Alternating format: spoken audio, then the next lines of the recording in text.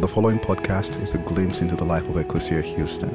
We pray it is a blessing as you seek to follow Jesus, the liberating King, and live in His kingdom here on earth as it is in heaven.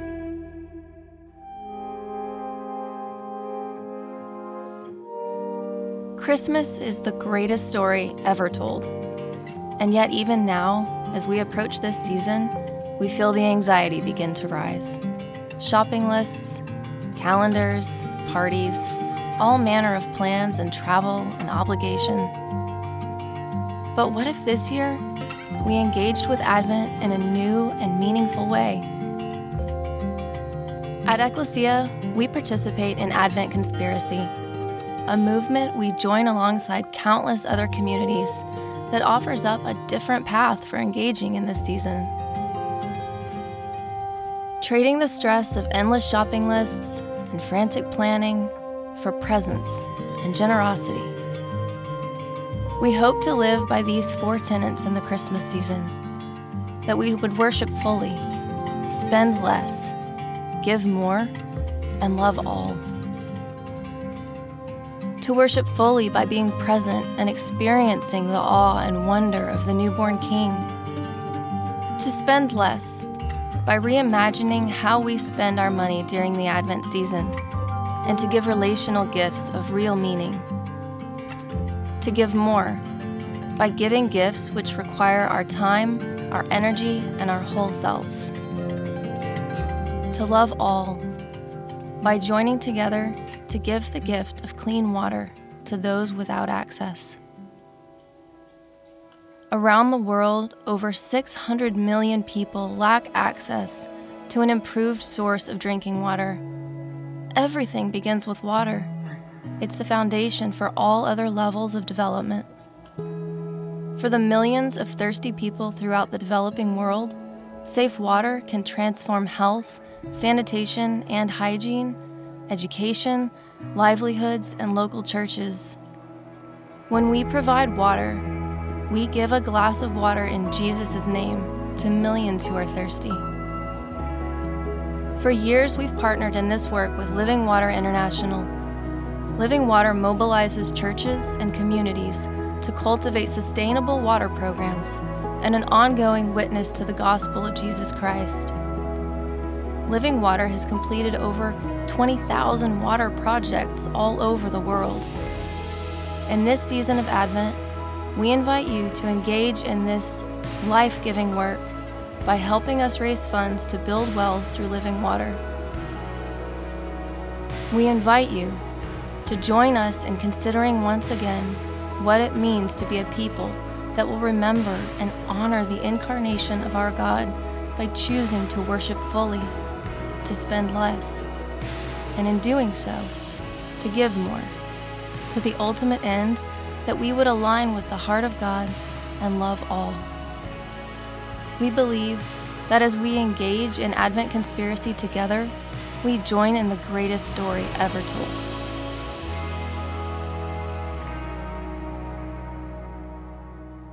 Well, good morning, Ecclesia on the West Side. I'm Pastor Chris. There are so many of you here that I know well. Just in looking out, I'm reminded how much I like all of you, and not all pastors get to say that, and it's a gift. And how much I enjoy the gift of what I get to do. I think I enjoy many, many parts of it, but particularly on a week like this, when my job is really to invite you into a beautiful Advent season.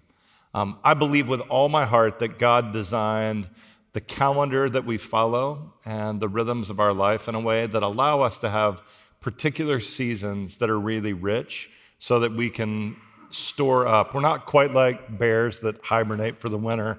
Hopefully, although in the holiday season, for some of us, instinctually, we just gain some extra storage capacity to get through. And maybe that's why in January and February, we sometimes feel like we're in a desert. I think spiritually, we're that way. We have some seasons that we need to just soak in God's grace and goodness because there are going to be some hard times that come. And those gifts can really sustain us. And so my invitation to you, if I do my job well, if we make our connection today, to give you some really simple truths that would guide you in this Advent season and would really, truly build you up as we walk this path together. Our journey, as you heard in the video, over the last 10 years has been one to celebrate this season in a unique way. And we started with just a few friends. They were all fellow pastors. And we began this movement now. We didn't think it would be a movement then, called Advent Conspiracy. And it was born truly out of frustration. And I would tell you, most good things are probably not born out of frustration. But for us, it was a group of pastors. And if I'm being really honest with you, we were just frustrated. We were at a breaking point that we just said, we're leaning into this Christmas season, preaching sermons that no one's listening to. I don't know if you remember what it feels like to be ignored. Anybody have a kid that just has a special gift of ignoring you? Right? And I'm telling you, there's really nothing that feels worse than being ignored. Imagine spending your week preparing a message and getting up to preach it to a bunch of people that were just, in fact, not only were they ignoring you, they were doing the exact opposite of what you were inviting them into. My job was to tell the story of a king who had come, the one who had made all things was actually being born into the world, into the flesh, so that he could declare to us that there was a totally different way to live. There was a new economy, there was a new worldview, there was a new kingdom. And that kingdom didn't value power and money and influence the way that our kingdoms do. And my job was to tell that story, and while I was telling that story, I could literally see people making shopping lists to spend money they didn't have on things they didn't need, and believing they were doing something really good for their kids. And at the end of the day, as we started to interview our kids about the way we celebrated this unique holy season of Christmas, the celebration of Christ's birth, what we really found is that we were indoctrinating our kids into consumerism, not into Christianity. And at the end of it, we just said, there's got to be a different way. There's got to be a better way. And I'm grateful that I get to share with you that at Ecclesia, we found some really beautiful gifts and how we get to do that. And that our fear that our kids would get to the end of it and not be fans of it, that our kids have actually led us and guide us. That it's our kids that say to us, like, if it's Jesus' birthday, like, it just seems logical that we should give gifts to Jesus since it's his birthday, right?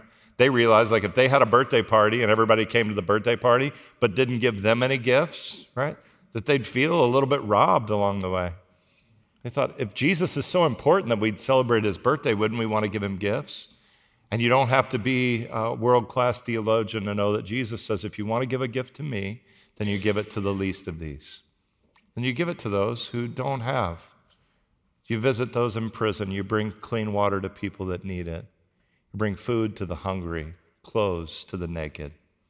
And so together we said that seems like a good way to celebrate Christ's birth. And so today, my job is to offer you some simple truths that I really believe that if we'll tune into these together, the next few weeks will be radically beautiful and transformative for us. I'm hating in this sermon that I'm giving away one of my big secrets, but I'm going to give it away anyway. If you've been around Ecclesia and you've wondered from time to time, like, how do they hire these great people? There are a number of things. God sends us the right people. We have remarkable people that work with us at both campuses. But historically, one of the things that I'll do when I'm interviewing someone, and now if you get interviewed, you're going to know and you're going to be able to trick me, but historically, what I will do is I will hold that interview in a very public space, usually in our restaurant, Paper Co. downtown. And if you ever come to Paper Co. downtown, you'll notice there's almost always kids around, and there are almost always homeless brothers and sisters around. And what I'll often do is watch not as much how people answer the questions I have to ask them, but how do they respond to kids and how do they treat our homeless brothers and sisters? That those are usually the things that tell me more about their character. And what I love about this church, and I believe it's a beautiful gift, is that we have a lot of people that work here and members of this church that love kids really well. I saw it happen just out here as we were coming in, that people that were there to greet kids and they got down right to the kids' eye level. And what are you saying when you do that? You're going, you're really important. Like, people in the world may think your dad or your mom's really important, but I think you're really important. And my hope and prayer is that when kids come here, that's what they feel. I don't know about you, but I grew up in a religious environment that didn't necessarily declare that. I often heard people say things like, children are to be and not, right. Anybody remember what that felt like to hear that as a kid?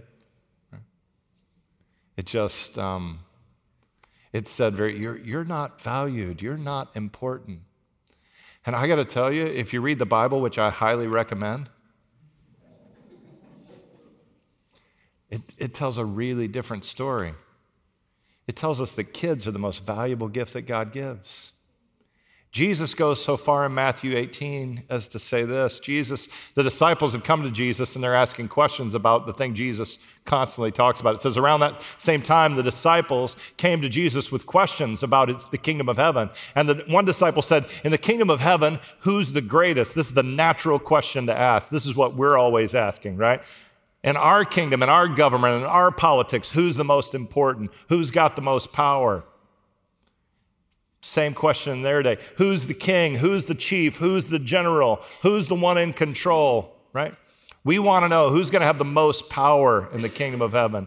And Jesus answers in a way that no one would have ever anticipated. You've read it before, so it may not shock you in the same way. But they're asking Jesus about the most powerful person, and he says this. Jesus said he called over a little child, and he put his hand on top of her head, and he said, she is. She's the greatest in my kingdom. Minds were blown. This kid, this little girl, she's the most important in your kingdom? And then he goes on and he explains. He says, you know what? In fact, if you do something that harms one of these kids, like this would be a bad thing. This is the most violent language you ever hear Jesus use in the scriptures. He says, you would be better off, he says at the end of this passage, right? He says, if you harm one of these kids, it would be better for you to be dragged down with a millstone and drowned in the bottom of the sea. Now, anybody else ever had a drowning dream before? Am I the only one, seriously, that's had a drowning dream before? It's literally, you wake up, it's scary, isn't it? It's totally scary.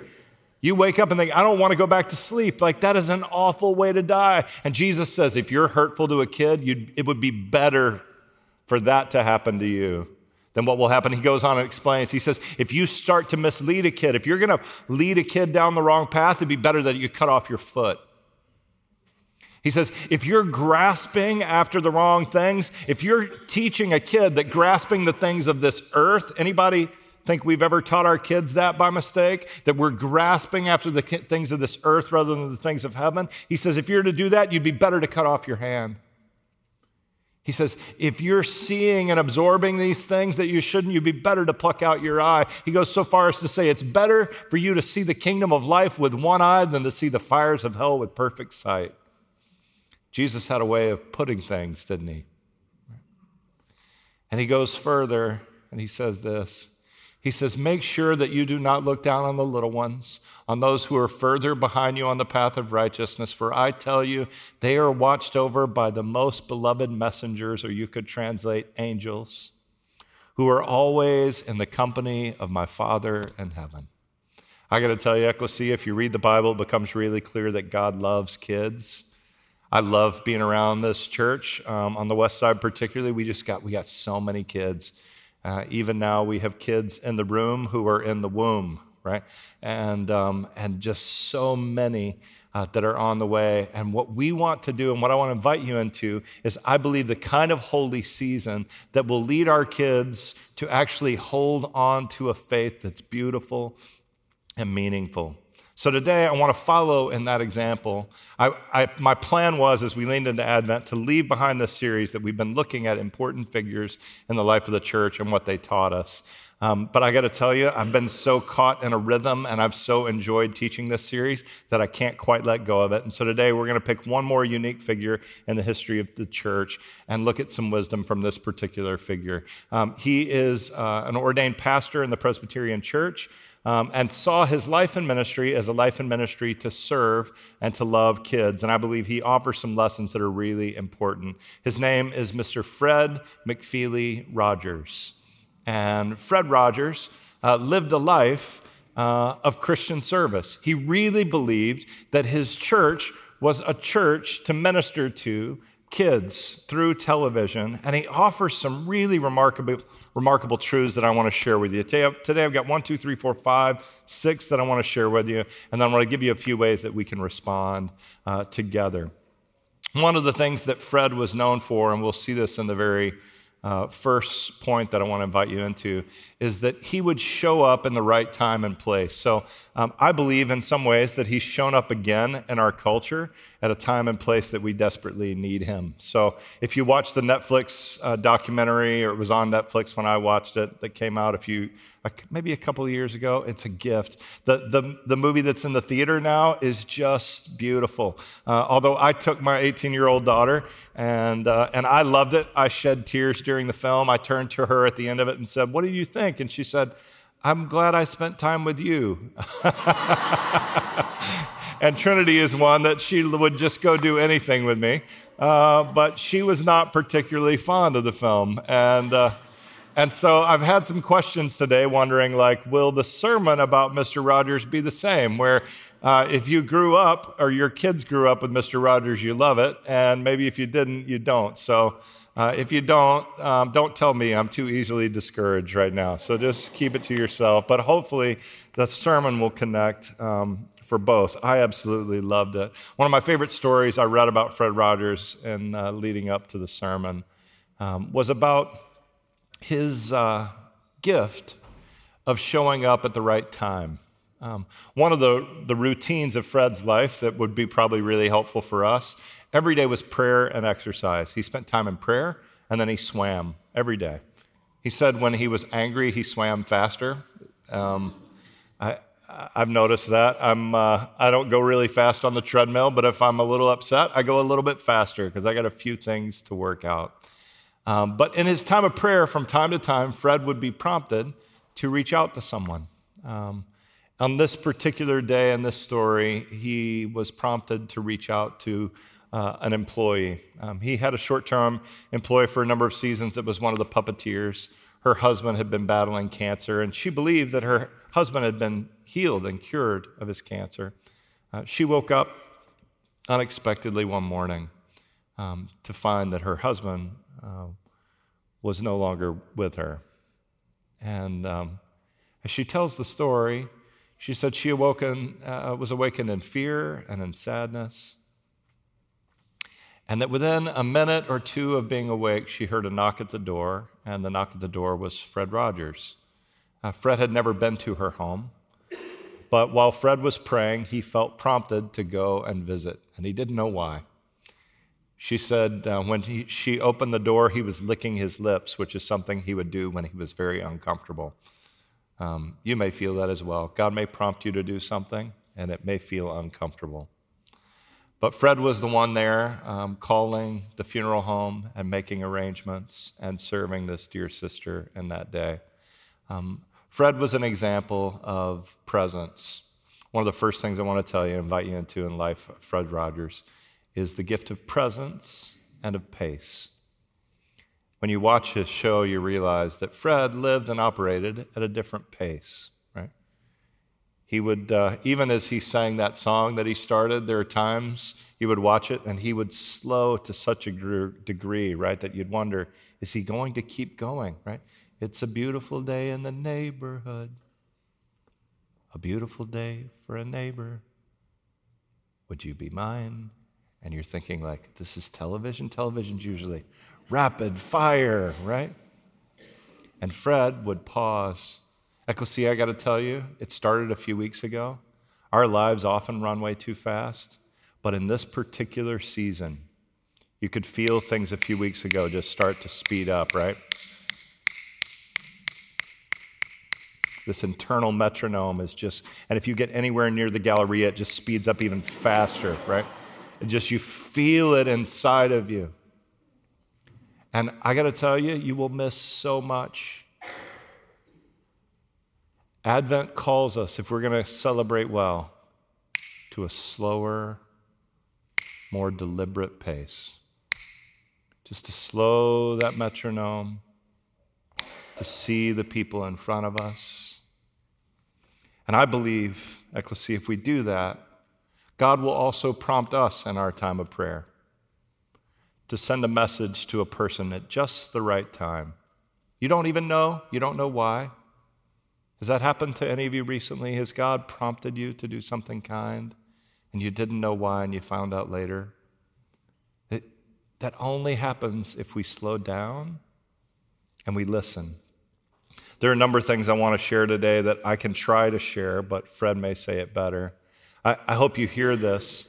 In Fred's message, in the message of Scripture, there's a reason that the psalmist says to us clearly in Psalm 46 to be still, be calm, and see and understand that I am the true God. I'm honored among all the nations. I'm honored on all the earth, right? There's a reason the psalmist said this. The psalmist knew what you and I know, that if we are calm, if we are still, we can see God's presence. If we are moving, the psalmist did not say, go to as many parties, go to as many stores, do as much as possible, and then you will see God, right?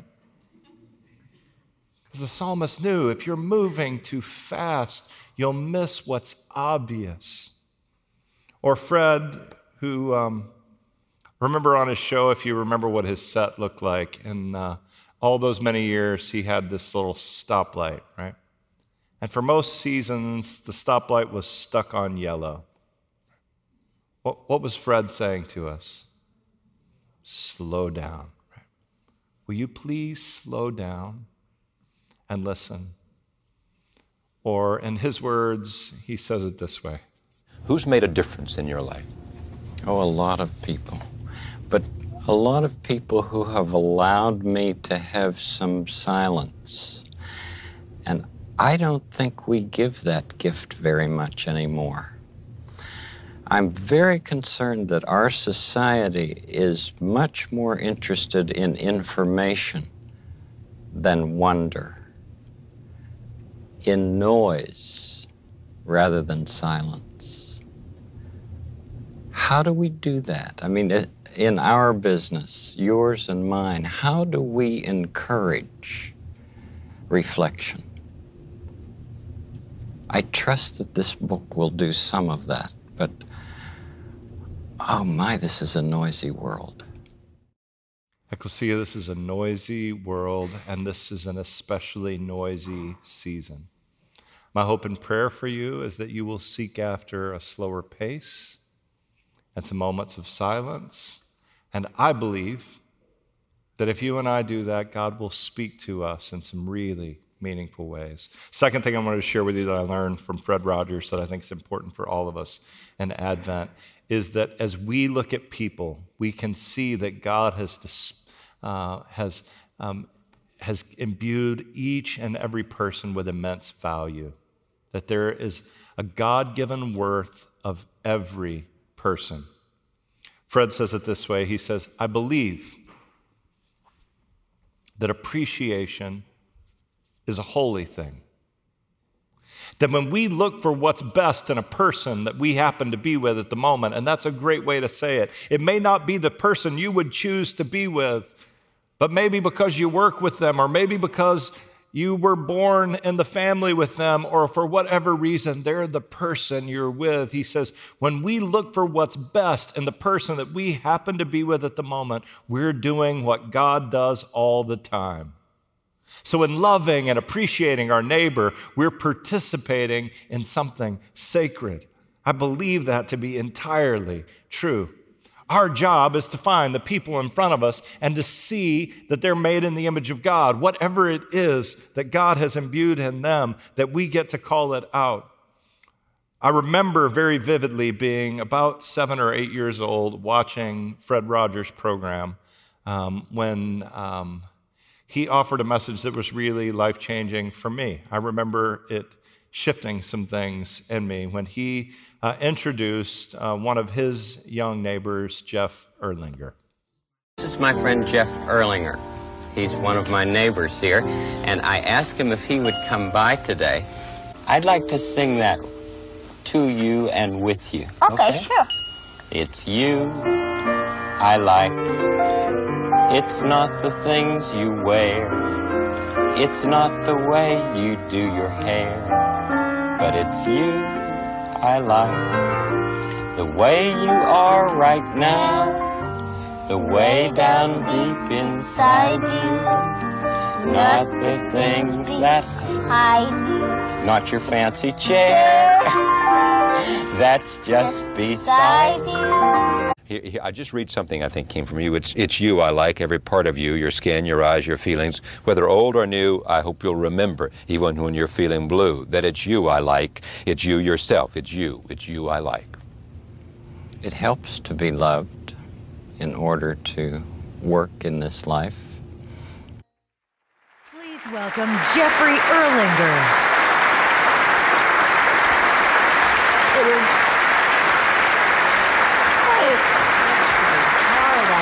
so glad to see you. Oh, thank you for coming. My pleasure. Oh. It is,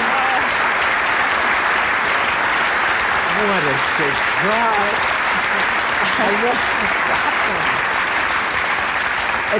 It's an honor to be here tonight, to be part of your this proud moment.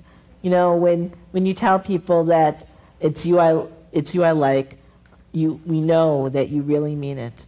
And tonight, I want to let you know that on behalf of millions of children and grown-ups, it is you that I like.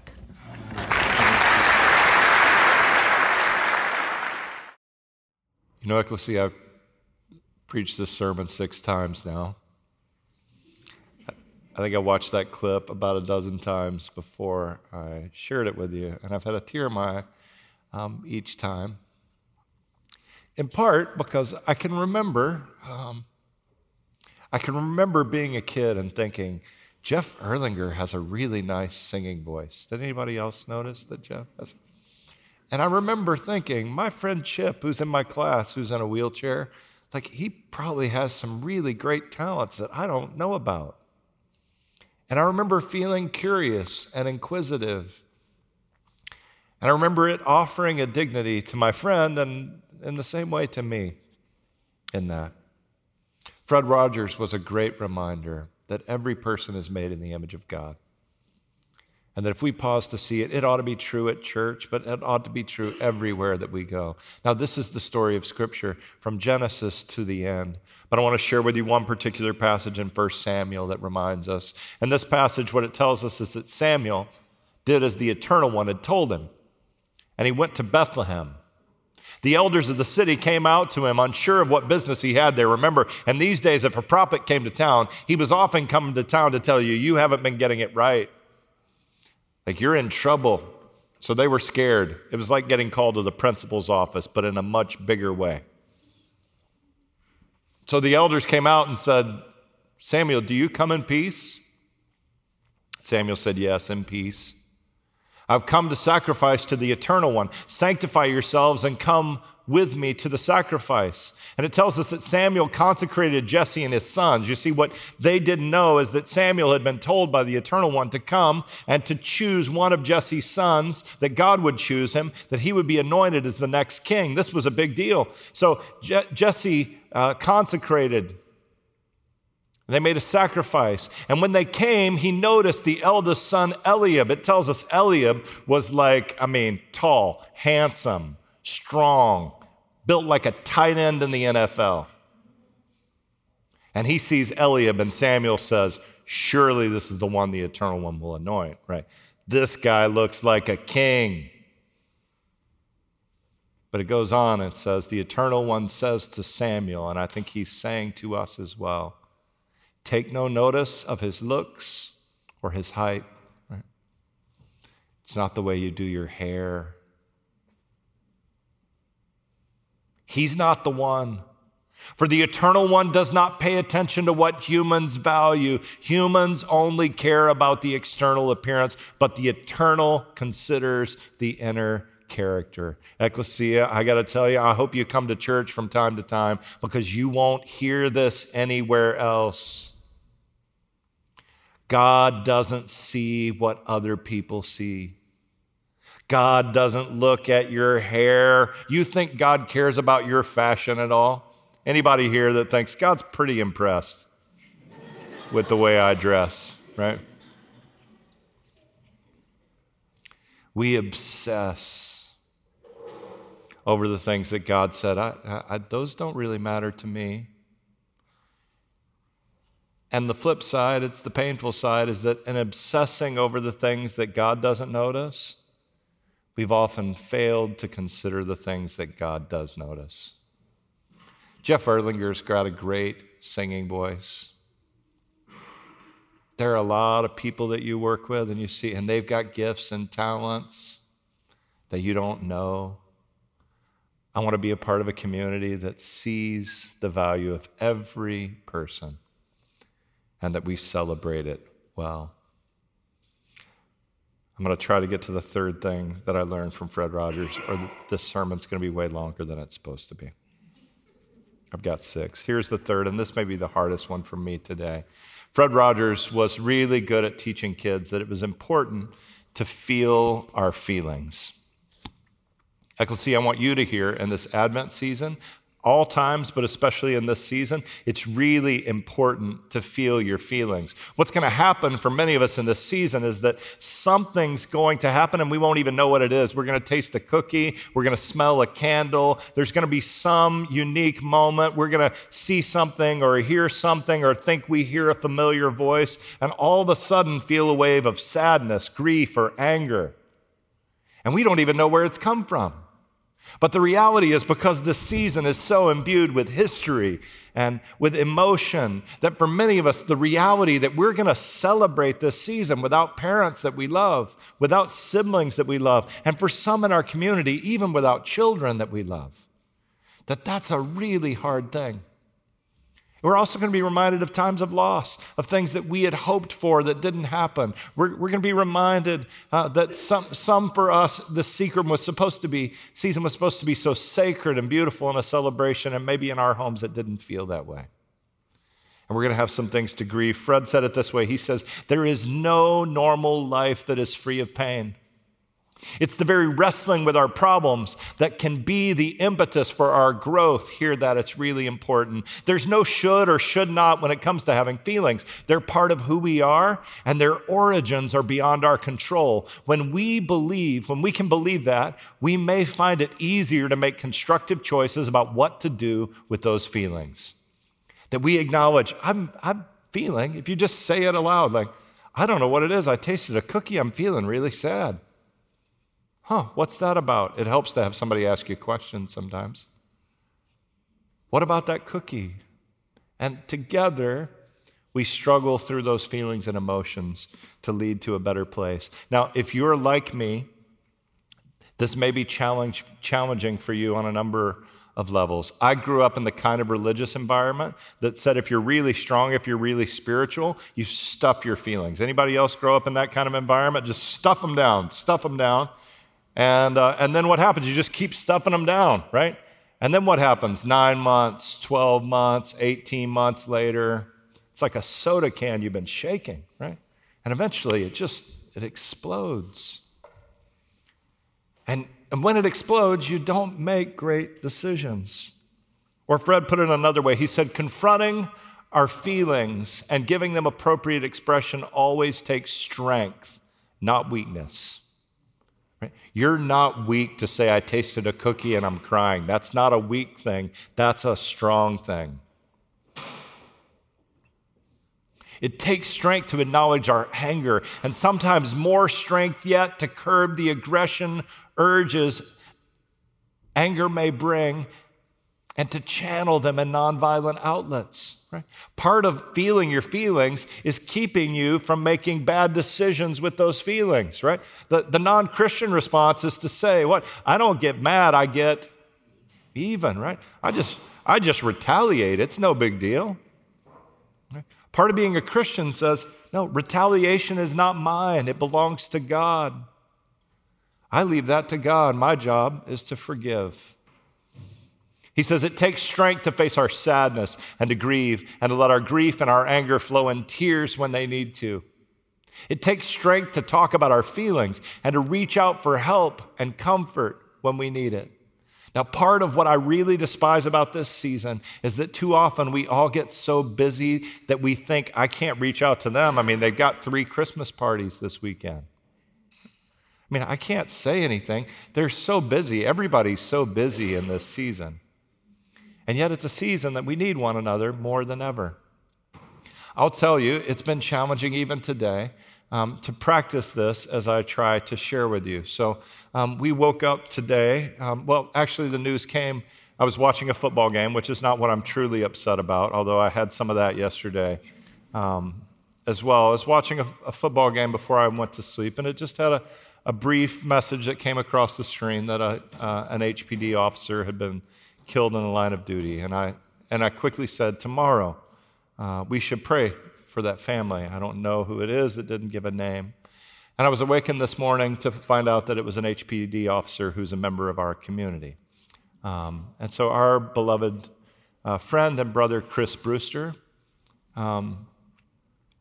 was shot and killed when he was trying to help someone in a domestic violence incident. Chris is married to Bethany Brewster. I bet they've been married 4 or 5 years now. Chris is the kind of person every pastor likes. I can tell you with great joy that Chris loved Jesus, that he loved Jesus.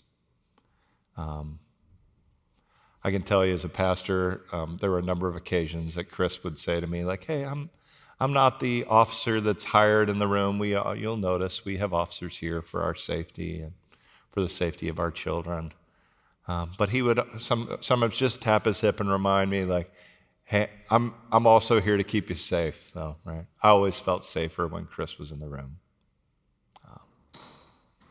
And I'm deeply grieved that his wife, that his sister, and that his parents are experiencing this loss.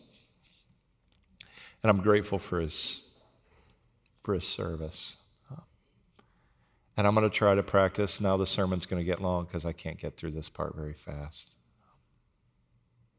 I'm going to try to practice what I'm asking you to practice, which is to feel that sadness as it comes.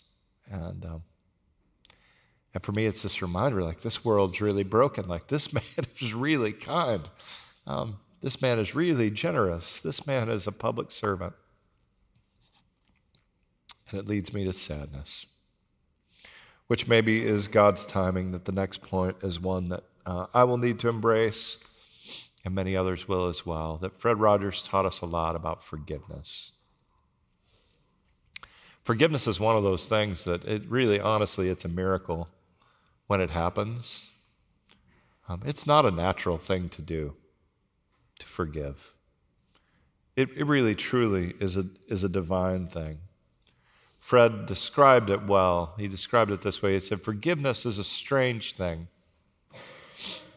You'll remember if you watched the show, Fred talked a lot about forgiveness to kids. When they'd be angry with their parents, forgiving their parents, forgiving others. He says, forgiveness is a strange thing. It can sometimes be easier to forgive our enemies than our friends. It can be hardest of all to forgive people we love. Like all of life's important coping skills, the ability to forgive and the capacity to let go of resentments most likely take root very early in our lives. Forgiveness is learned, and it's hard. But when we embrace forgiveness, life is so much better for us. I'll let Fred put it another way, and then we'll let the Apostle Paul put it another way. It's about what in the end? It's about being. It's about the things that matter to me. Yeah. It's about the white spaces between the paragraphs, which I think are more important than any of the text, because it allows you to think about what's just been said. I had a professor one time, I think he's on page 20 or 22. His name was Dr. William Orr. Right. And he said, you know, Fred, there's one thing that evil cannot stand, and that is forgiveness. And you notice the rest of the page is blank. Yes. It needs a lot of time to think about that. Or put in the Apostle Paul's words as he writes in Colossians. He says this, he says, since you are set apart by God, and what he's saying here is since you're ecclesia, since you're the church. To be ecclesia means to be called out, to be the church. Since you're made holy and you're dearly loved, clothe yourselves with a holy way of life.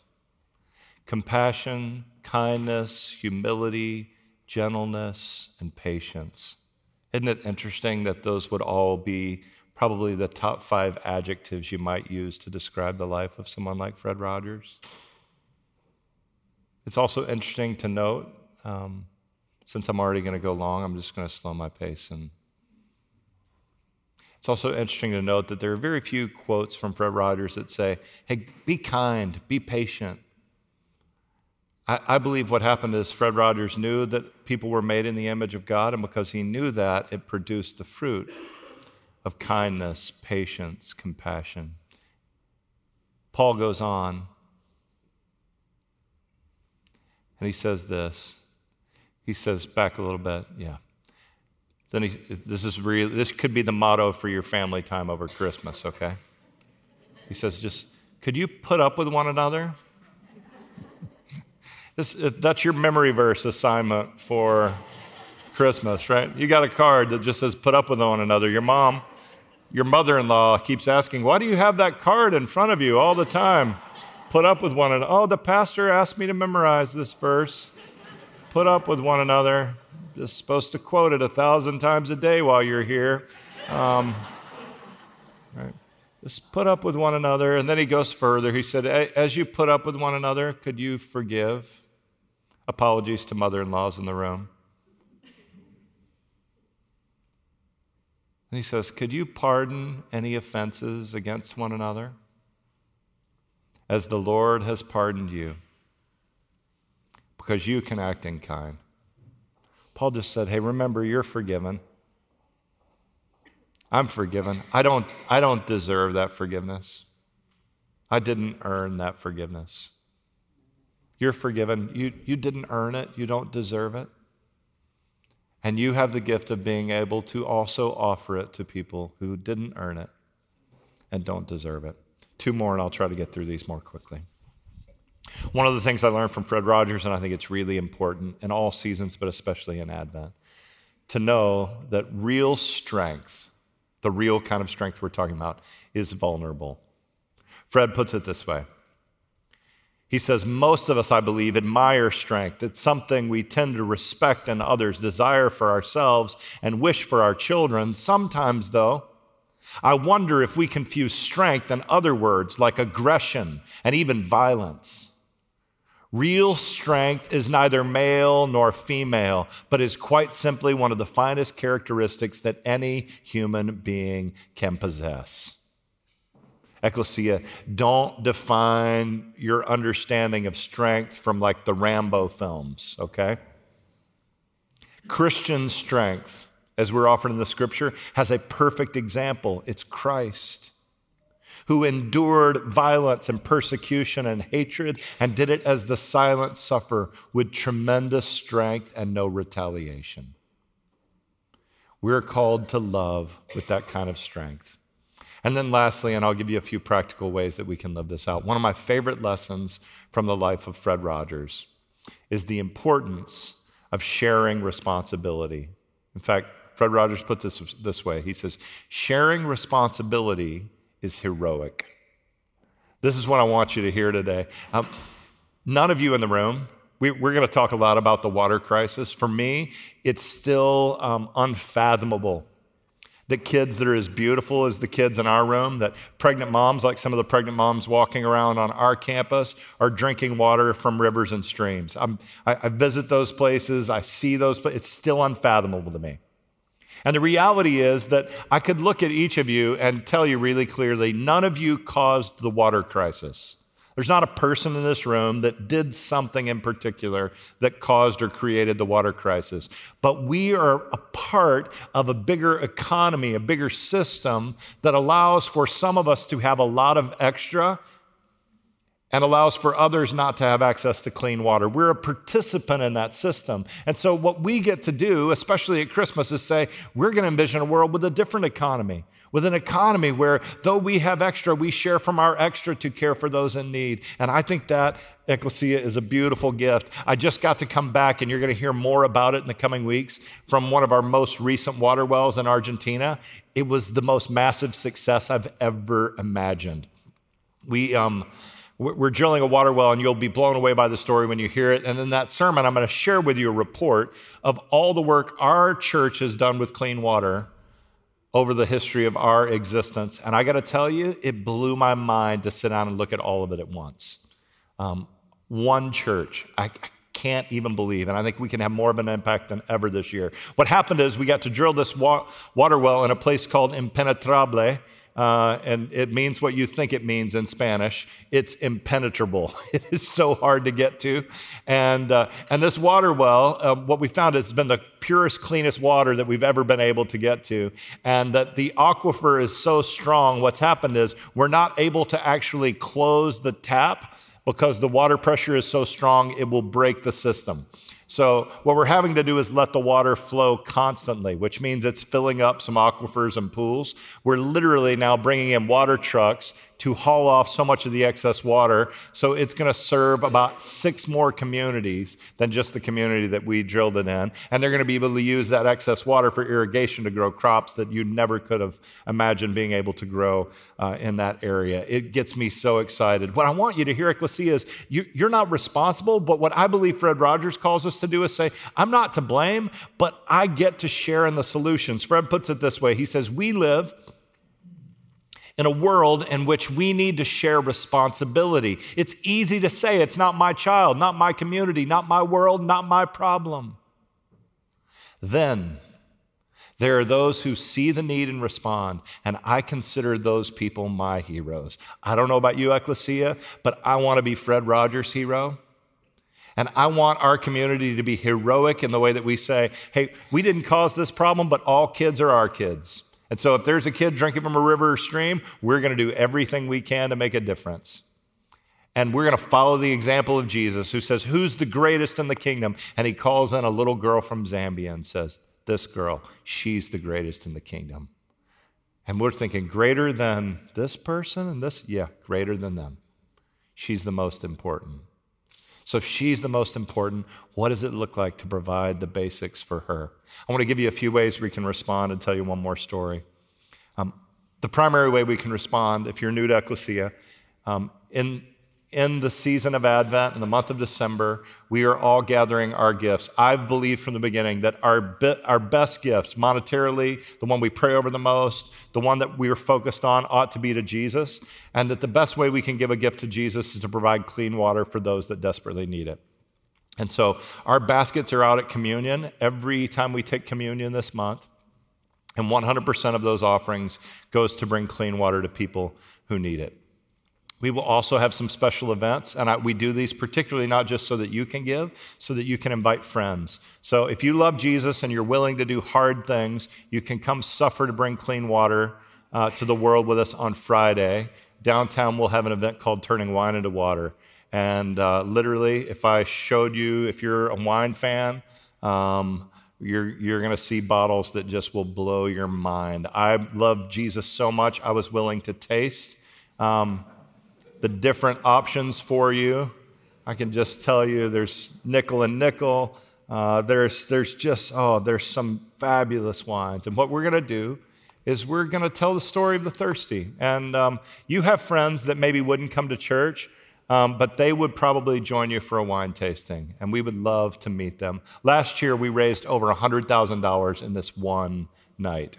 That provides a lot of water, and we would love for you to participate in that. Those gifts are really important, and what we do is really important that season. Let me tell you one more story, and we'll take communion. If you've been around in recent weeks, you know that the work that God's called us to do at the Colombia-Venezuela border is very near and dear to my heart. For a number of reasons, and some I can't even explain to you. I can just tell you I've fallen in love with Venezuelan people and with my commitment to say, I can't allow them to suffer without being seen. We can't solve the suffering. Like, I don't have a political solution to go in and, I'd like to be a part of SEAL Team 6 or something. I'm not. There's not But I do think that our presence and our love can make a real difference in what we get to do. And so one of the things that was spoken to me on our last trip just got under my skin. One of the things I learned, I think I told you this a few weeks ago, is that in Venezuela, they celebrate Christmas in the same way that many of us do in Houston. If you grew up in Houston, or you're Mexican, or you have Mexican friends or family, you know that at Christmas you do what? You eat tamales. That's what it's like, the taste of Christmas. And one of these dear sisters, she just said, they call them halacas there. It's a little different version of a tamale, but she just said, essentially, there will be no tamales in Venezuela this year for Christmas. Right? For me, it just felt like, oh, and the reality is, this is not a luxury item, right? We're talking about people who lose weight at a rate that's just unprecedented. They need protein. So we came back and started thinking, and what I wanted to be able to tell you is that we've got a few solutions we're working on that are pretty exciting. We had already built out a kitchen at La Frontera Church, and we have now started to convert that kitchen so that after they serve lunch, and they serve lunch every day, we were employing these wonderful Venezuelan ladies to make lunch. Now we've got a second team that get jobs, which we think is awesome, and they're making halacas, these tamales, for Venezuelans there in their little kitchen. These aren't great photos, but they'll give you a little sense. And we're just going to make as many tamales as we can make. So we've got a couple ways that we can do this. Obviously, you can give, and everything you give to Venezuela is going to go to help feed and care for and love Venezuelans. But as you could see when you came in today, we've got some dear brothers and sisters at Anojitos Tamales, that are going to be selling tamales at all of our services for the rest of the month. And for every tamale you buy, it gives a tamale to a Venezuelan. So for me, this is my new mission. I'm going to eat as many tamales as I can because it's the best way I can serve Jesus. So I'm committed to this mission, all in. You call me this month, you'd be like, what are you doing? I'm eating tamales again. What else do you need to know? What could be better? And it comes with its own fresh homemade salsa. They're really great. I would encourage you to say, if you're thinking about gifts for neighbors, for coworkers, if you own a company, you can give them an order and they can bring them for you next week. They freeze and last well through the year. I just don't know of anything better to do than to buy some tamales. And this is part of the reason I love it is not just you get to enjoy tamales. My hope is that as you eat those tamales, you're going to be praying for our Venezuelan brothers and sisters. And then can I tell you the fun part of what I get to do? So this is where my job can be hard and beautiful all at the same time. After I do Wine to Water on Friday night, I'm going to get on a midnight flight and fly through the night to Cucuta, Colombia. And on Sunday, we'll worship with the local community there, and then we're going to have a special evening worship service where we've invited pastors from all across Venezuela to come. We're going to worship with them, we're going to pray for them, and then we're going to load them up with coolers filled with tamales to send back to their churches so that they can have a Christmas party with their church, right, and be able to serve tamales. So that's a pretty fun way to spend your day. So if I don't see you next week, it's because I'll be worshiping with Venezuelan pastors, which feels like a very Christian and Texan thing to do, doesn't it? Doesn't it feel like Texans that would give tamales to people? Like it just feels like if you're a Christian Texan, you can't ignore that opportunity. As we come to communion, I just want to remind you that it's a gift to be a part of a church. There is no perfect church. There are no perfect people. There was one. His name was Jesus. And the reason that we gather is to worship him and to learn and to say, God, will you transform us to be more like him? My prayer for you in this season is that all of these truths would be incorporated in a way that allow you to meet Jesus in a meaningful way. So would you give me a moment to pray for you? And then I'm going to pray over our elements, and we'll celebrate communion. God, I thank you for the love that I have for these people in this room, and I know that you love them even more. I know that you love our kids, all of our kids. And I pray today that they would feel loved as they're here. I pray, God, that you would give us together a sense of calling to be present with one another, That like Fred Rogers, we'd have times of prayer, and that we'd be open to hear if you say, you know what, you have a sister, you have a friend, you have a neighbor that you might want to reach out to today.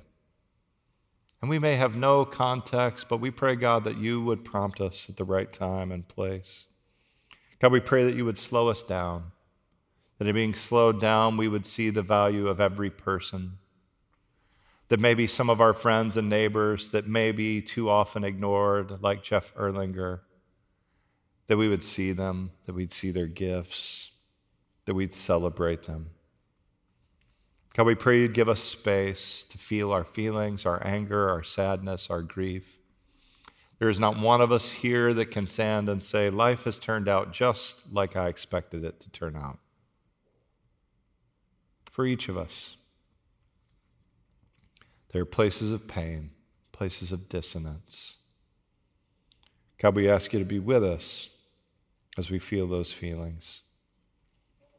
Lead us to a life of forgiveness, even to those that we know or believe do not deserve it. Help us to forgive them as well.